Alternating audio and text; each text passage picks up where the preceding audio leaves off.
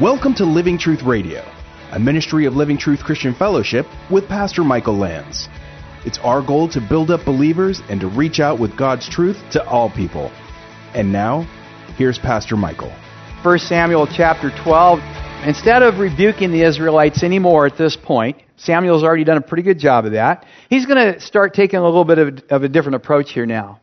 The people had demanded their earthly king. God gave it to them. He chose the king for them. He chose the one that they really wanted. Somebody was tall, handsome, and looked the part. But God warned them, remember, through Samuel, of what it was going to really be like and how it would go. But since Saul was the king now, God graciously worked through him and gave them a victory. Remember, it wasn't Saul's wisdom, it wasn't his might, it wasn't his strength, it was the Holy Spirit coming upon him. But now, there is no going back. Even though they realized, oh, we blew it here, there's no going back. This is what's happened. You wanted a king, you got your king. Here we go. But now God's going to give them some rules to be followed here, and I think this is really interesting. Verse 13. He says, "Now, therefore, here's the king that you have chosen, whom you have asked for, and behold, the Lord has set a king over you." So he's saying, okay, it's a done deal now. God wanted him to know, this is the guy. You don't have to look around anymore. This is the one. There's no doubt in anyone's mind. I gave him a big victory so you could be sure that this is the king you wanted. But now God wants something else. In verse 14 he says, "If you will fear the Lord and serve him, and listen to his voice, and not rebel against the command of the Lord, then both you and also the king who reigns over you will follow the Lord your God." In other words, he's saying, okay, what's past is past. This is where we are now. This is what I want you to do. You do this, things will go well. So this is lesson number 2 for us. When we blow it, when we mess up, when we do something other than look for God's provision and make a choice, and then we come to the Lord in repentance, then God will forgive and God will work. God's going to say, okay, you messed up, but that's over and done with now. Let's move on. Let's go ahead. Here's what I want you to do now.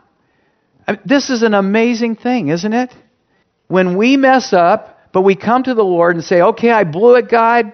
Help me to do it right the next time. He says, okay, that's over and done with. Let's go ahead. Here's what I want you to do.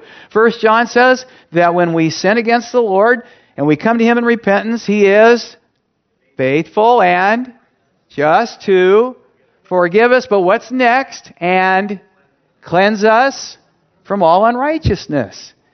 He says, let's put it in the past. Let's move on. I'm going to fix it. I'm going to cleanse you. I'm going to give you another opportunity. Too many of us, folks, live in the past, regretful of the mistakes that we've made. And when we do, it keeps us from doing what God wants us to do next. When we're continually beating ourselves up over the mistakes that we have made. We can allow the enemy to get in there, to invade our mind, to bring up all the mistakes of the past, and we get in the tank, and then we don't do what God wants us to do. We get paralyzed, so to speak. The Apostle Paul spoke to this in Philippians chapter 3, verses 13 and 14. He says, look, forgetting what lies behind and reaching forward to what lies ahead, I press on toward the goal for the prize of the upward call of God in Christ Jesus. God, and I want you to hear me clearly on this. God does not want us dwelling on past disobedience, but instead looking forward to future obedience. I'm going to say it again. You might want to write it down. God does not want us dwelling on past disobedience, but instead to look forward to future obedience. So instead of thinking about how many times I've blown it in the past, what he wants you to do is go, okay, let's look at what I want you to do next, and then look forward to going, wow, this time I get to be obedient. This time I get to do what God wants me to do. I don't need to keep thinking about what I did in the past. So God's doing this with the children of Israel. He's laying it out. Okay, let's put it in the past now. Here's what I want you to do. Now, he tells them that, but he also gives them a warning. And maybe God wants to give us the same warning. Verse 15, he says, "If you will not listen to the voice of the Lord, but rebel against the command of the Lord, then the hand of the Lord will be against you as it was your fathers." Now, this is in particular to the children of Israel. We need to be careful about paralleling that because we're in the age of grace. And yet, it doesn't change the law of consequences. When we mess up, there are usually consequences to pay. Amen? There are. And so that doesn't change. But God's laying out here the consequences of disobedience to the children of Israel. And here's what's really cool. He's going to put this big, fat exclamation point on what he's saying here. Look at verse 16. He says, "Even now, take your stand." Again, stand up so you can see this. "Take your stand and see this great thing which the Lord will do before your eyes." Now, one of the things and reasons this is so cool is because, remember I said, they've heard of a lot of the miracles and things that God has done, but they may not have experienced them. But guess what? God's giving them a new chance. He's giving them opportunity. And again, he's going to punctuate this with what he's doing here. In verse 17, he says this, "Is not the wheat harvest today?" Samuel says, "I will call to the Lord, that he may send thunder and rain. Then you will know and see that your wickedness is great, which you have done in the sight of the Lord by asking for yourselves a king." Verse 18, "So Samuel called to the Lord, and the Lord sent thunder and rain that day. And all the people greatly," what? "Feared the Lord." Fear not what man can do to you, but reverence the Lord. And it says they feared Samuel too. So, sometimes that prophet is going to get that kind of respect when what he says comes true. So God wanted to make sure that they all knew that he was speaking through Samuel. And that's like I said before, Samuel was not retiring. Samuel was still the priest and prophet of Israel. He's going to leave it here that there can be no doubt in their mind that this is what he wants them to do, and he proves it by what he does here. So, lesson 3 for us tonight. God has given us all we need to be able to trust him. God has given us all we need to be able to trust him. He was giving these people apparently what they needed. Maybe they needed that little boost. Like I said, it had been a long time, maybe since they'd seen a real miracle of God. Although they probably should have realized that when they won that last victory. But they may not have. They may have thought, yeah, see, we chose this King Saul, and look, he delivered. They may not have been thinking it was God that really did the work. But God has given us already all that we need to be able to put our trust completely in him. How can I say that? Well, first of all, we have the sure word of prophecy. The Bible can be declared true on one basis and one basis alone, if need be. And that is the basis of prophecy fulfilled. Name me one other book in the history of the world that you can look at and say how many things that were written thousands of years ago have come to pass. There is no other book. But there is one. We have the sure word of prophecy. It should leave us no doubt that God's entire word is true. He's proven himself over and over and over again by the fulfillment of prophecy. Now, we tend to talk a lot about faith, putting our trust in him, in a way as if it were this blindness to what we could look around and see and that we could understand. But even though we can't, we should just believe it anyway. Well, there is a point and there is a measure of faith that we have to have because we can't see and understand everything. But certainly, that's not the case with the Bible. That's not the case in our life, that there's this blindness that we don't know anything and we just believe it to believe it. That would be foolishness, to not have any evidence or any proof and just believe it to believe it. That's not the case here. God's given us more than ample evidence of his existence, of his power, of his majesty, of his love, and of his plan for our salvation. Now you might look at it and say, well, Yeah, but I didn't see anything like, I've never seen anything like a guy get up and say, okay, God's going to show you that He means what He says, because right now I'm going to tell you it's going to thunder and rain, and then thunder and rain came down.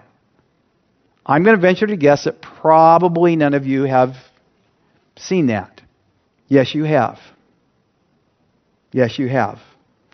Romans 1 tells us that the creation that we look at every single day is proof of God's existence. When we get out and we look at the majesty of His creation, there should be no doubt in anyone's mind. And I'll tell you this, if it wasn't for worldly wisdom, there wouldn't be any doubt in people's mind. I want you to think about that. If people were not having it drilled into their minds that I don't care what you see out there, nobody designed that. You would never think that. I worked with high school kids for 37 years. I'm telling you that until they had it drilled out of them, those kids did not believe in evolution. They believed in creation. Those kids could look around and go, somebody had to make that. It couldn't just have come out of nothing. God has given us all the proof we need. Beyond the proof of creation, He's given us the life of our Lord and Savior, Jesus Christ. His life itself is actual proof to us of who He is. Take a look at all the prophecies that were fulfilled about Him. I think it's 330 in one day or that. And then there's many others in that. You can find some of those books that have all those statistics in them. It's amazing. His life fulfilled prophecy. That in itself is proof. What about His working of miracles? And people go, oh, they didn't really happen. You know, when people tell you that, instead of having them put you on the defensive, you go prove it. Show me where it didn't happen. Because you can find it in secular historical books. Nobody denies that this guy did miracles. The people who put Him to death certainly didn't deny that He did miracles. Not even the Romans thought that He didn't do miracles. They knew that He'd done miracles. They watched it. What about those Roman guards? One of them had his ear cut off. You think he didn't believe in miracles? Because guess what? Somebody stuck it back on there. They believed in miracles. That's a ridiculous argument to say there weren't any miracles. It has no validity whatsoever. And then lastly, of course, there's His resurrection. His resurrection. Oh, He didn't really rise from the dead. Really? Prove it. Because guess what? Hundreds and hundreds and hundreds of people have tried. Do you think after 2,000 years of people who don't want to believe this, that somebody wouldn't have come up with a way to make sure that it didn't happen? A lot of people have tried. Many of them have come back Christians. We know their stories. So we have all the evidence, all the proof that we need that God's Word is true. He is who He says He is. And we can put our trust and faith of Him. So, in essence, He's given us so much proof, but it does say that we cannot please the Lord without faith. The Bible tells us that, right? So we do have to have faith. But think about it. It's not very much faith. In fact, the faith that we need to have is as big as that little tiny mustard seed, about that big. If we have that faith, we can move mountains. We can certainly accept Jesus Christ as our Lord and Savior with faith the size of a mustard seed. That's all we need. He's given us so much proof. We only need that little tiny bit of faith. But we do need that. Well, moving on, the people do repent of their sin. Verse 19. It says, Then all the people said to Samuel, Pray for your servants to the Lord your God, so that we may not die. For we have added to all our sins this evil by asking for a king, for asking for ourselves a king. Now that's a pretty good prayer. That's a pretty good bit of repentance there. They're not only just saying, okay, yeah, we blew it with this, but they said, we've added to all our other sins. They recognized that they were in rebellion in many other ways to the Lord as well. And so they're asking Samuel to pray for them so God won't kill them. That's repentance. That's turning it around. Now, here's what's really neat. Verse 20. Samuel begins to encourage them. Samuel said to the people, get this, do not fear. Do not fear. You have committed all this evil. Yet do not turn aside from following the Lord, but serve the Lord with all your heart. As we said earlier, God's going to give him another chance. And look what he says. Yes, you have committed all this evil. You know, when you go to the Lord in repentance, don't take it back. Don't go and go, Lord, I'm so sorry for what I did. I know it was terrible and everything, but it was that woman you gave me. But it was that serpent. No buts. When you repent and leave it there. Know that you have committed the evil. Fess up to it. But then he says, but regardless of this, don't turn aside from following the Lord, but instead serve the Lord with all your heart. So now is your second chance. Don't turn aside from the Lord anymore. Don't turn this way. Don't turn that way. Straight ahead to the Lord. And now serve the Lord with what? All your heart. Love the Lord your God with all your heart, your strength, your soul, your mind. That's what he's telling him. Here's your chance. But once again, he gives another warning. Verse 21. You must not turn aside, for then you would go after futile things, things which cannot profit or deliver because they are futile. I looked at that and I went, boy, is that the truth or what? Last lesson. Whenever we turn aside from the Lord, we end up going after futile things. Whenever we turn aside from the Lord, we end up going after futile things. We go after things that are not going to deliver what they say they're going to deliver. Remember the book of Ecclesiastes that we went through with Pastor Michael. Remember what Solomon said time and time and time again. Vanity, vanity, all is vanity. Everything under the sun is vanity. Meaning everything apart from the Lord is vanity. That's what's being said here. When we're going after things that are not of the Lord, we're chasing our tail, so to speak. We're chasing after things that are not going to satisfy. They're not going to deliver what they say they're going to deliver. Now, I know that you, like me, have probably been there in your Christian walk. There's times when we've been on fire for the Lord, and there's times where we seem to decide that we're going to just turn aside a little bit this way or that way. And we begin to kind of chase after worldly things. And I don't know what it is for you. For all of us, it's different. For some people, I would say one of the biggest temptations to turn aside from the Lord is materialism, especially in our country today. It's that thought of, I want to be secure, and so I've got to make more. I got to make more. I got to make sure I have enough for my kids. I got to make sure everything's taken care of. And there's nothing wrong with wanting to take care of your family and to work hard and to do those things. But you know as well as I do, you can turn aside to materialism to the point where you're not following the Lord anymore, you're following the material things. I had a really good friend. He was the first guy that I knew that kind of grew up with. He had played football at my school, graduated 2 or 3 years ahead of me, and we kind of looked up to this guy because he was a good player and a smart guy and everything. In fact, he talked me into becoming a waterless cookware salesman one summer. Anybody know what that is? Waterless cookware. It's an awesome product. I mean, you get this stuff, you cook your vegetables, there's no water, so you cook a carrot, and it tastes like a fresh carrot, except it's soft. Oh, I'm getting back to my spiel here.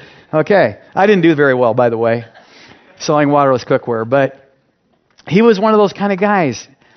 He was the first guy I knew that made $1 million. And now we're talking back in the early 70s. $1 million was a pretty big deal back then.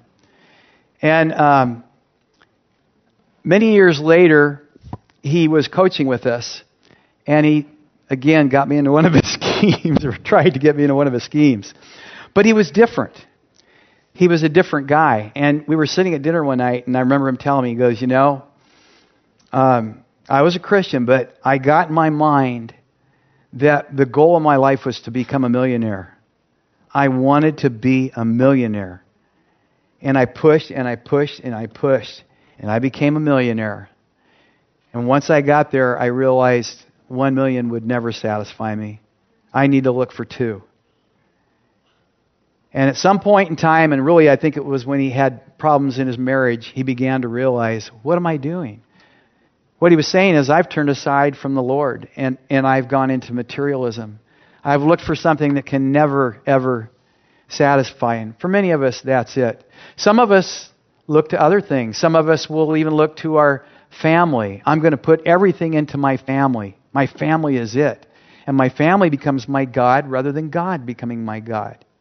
Some of you put your profession and you turn aside, and I'm going to find all my happiness and all my satisfaction in my profession. I'm going to get to the top. You know what I'm talking about.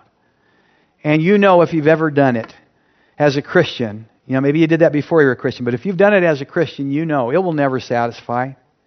It will never deliver the things that you think it's going to deliver. But the good news is, God does deliver.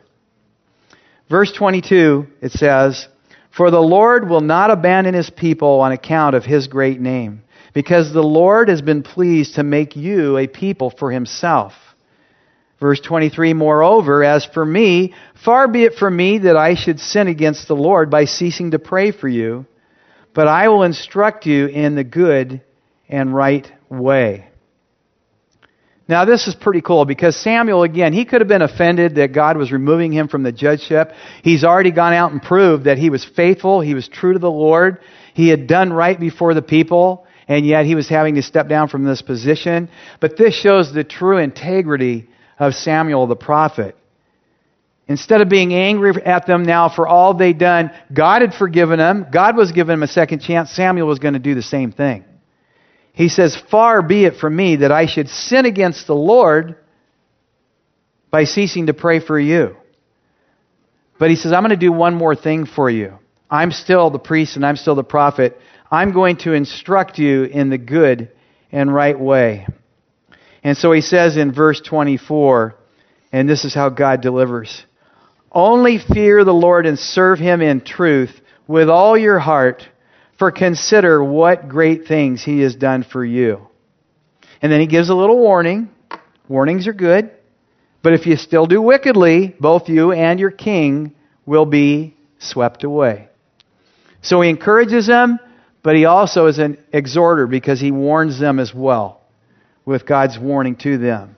"Fear the Lord and serve Him with all your heart, and consider what great things He has done for you." It was time for them to start reflecting on what good things God had done for them. You see, we neglect to do that sometimes, don't we?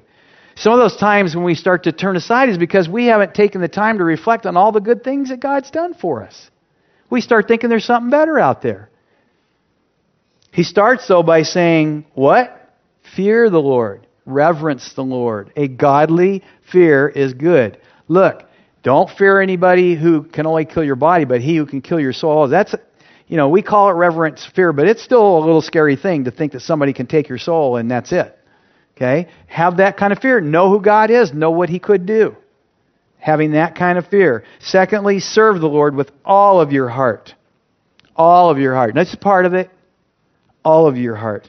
Thirdly, think about the great things He's done for you. So you think about the great things you've done for me. Now, some of you might be living in a tough time right now and you're thinking, He hasn't done anything that great for me lately. I'm struggling here.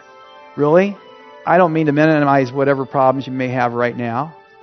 I understand. I've been in terrible situations. I've been in times where my children ate peanut butter and jelly sandwiches for dinner, or maybe pancakes. I understand difficult times, but even when we're in the most difficult time of our life, you can think about things that God has done for you. Thank you for listening to today's program. If you'd like to listen to this message again, learn more about our church in Corona, or to access archived messages, go to livingtruthradio.org and click on the Church tab. You can follow us on Instagram @LivingTruthCorona, or download the Living Truth Christian Fellowship app on Apple and Android devices. Living Truth Radio is a listener-supported ministry. You can partner with us by donating at livingtruthradio.org.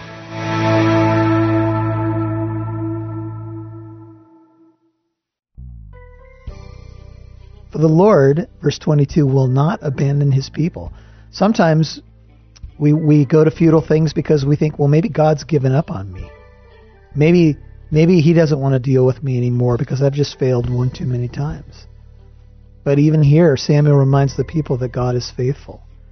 He will not abandon his people on account of his great name, because the Lord has been pleased to make you a people for himself. He chose you, and he's not going to give up on you. Moreover, as for me, far be it from me that I should sin against the Lord by ceasing to pray for you. But I will instruct you in the good and right way. Samuel says, I'm not giving up on you either. I'm going to continue to pray for you, because if I didn't, I would sin against the Lord. This brings up an interesting question in 1 Samuel 12:23, and it's this. It brings up the idea of a sin of omission. It would be sinful not to pray for you, said Samuel. I just want us just to think about that, because so many of us as Christians wrestle and struggle with prayer in our prayer life. Could it be that failing to pray is a sin of omission?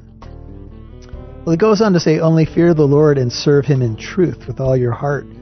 For consider what great ways or what great things he has done for you. But if you still do wickedly, here's the warning, both you and your king shall be swept away.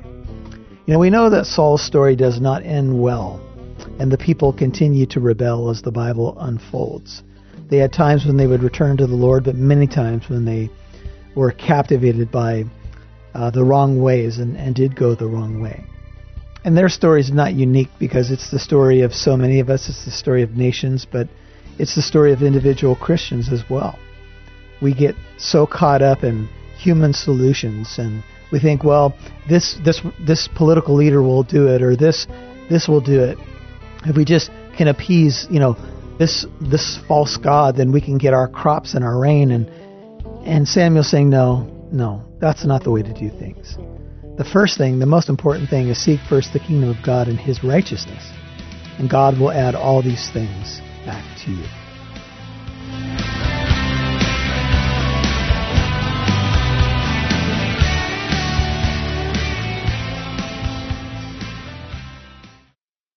Thank you for listening to today's program. Our mission is to get the truth of God's Word out. This is our passion. We want to impact as many people as possible, and we have an opportunity to expand this radio program, and we need you, the listener, to partner with us in prayer and in giving. You can give to our ministry through our website at livingtruthcorona.org. That's livingtruthcorona.org.